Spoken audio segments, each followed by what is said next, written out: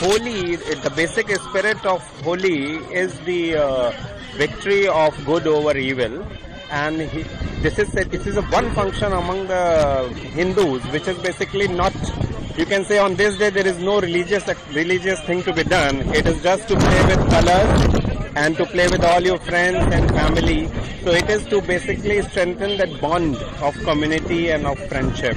So I think it is a very. This is one function which is just fun, colors, food and good time. So I wish a very happy Holi to all your listeners, and I think not only in South Africa, in any society, a function which binds people together will always have a very high significance.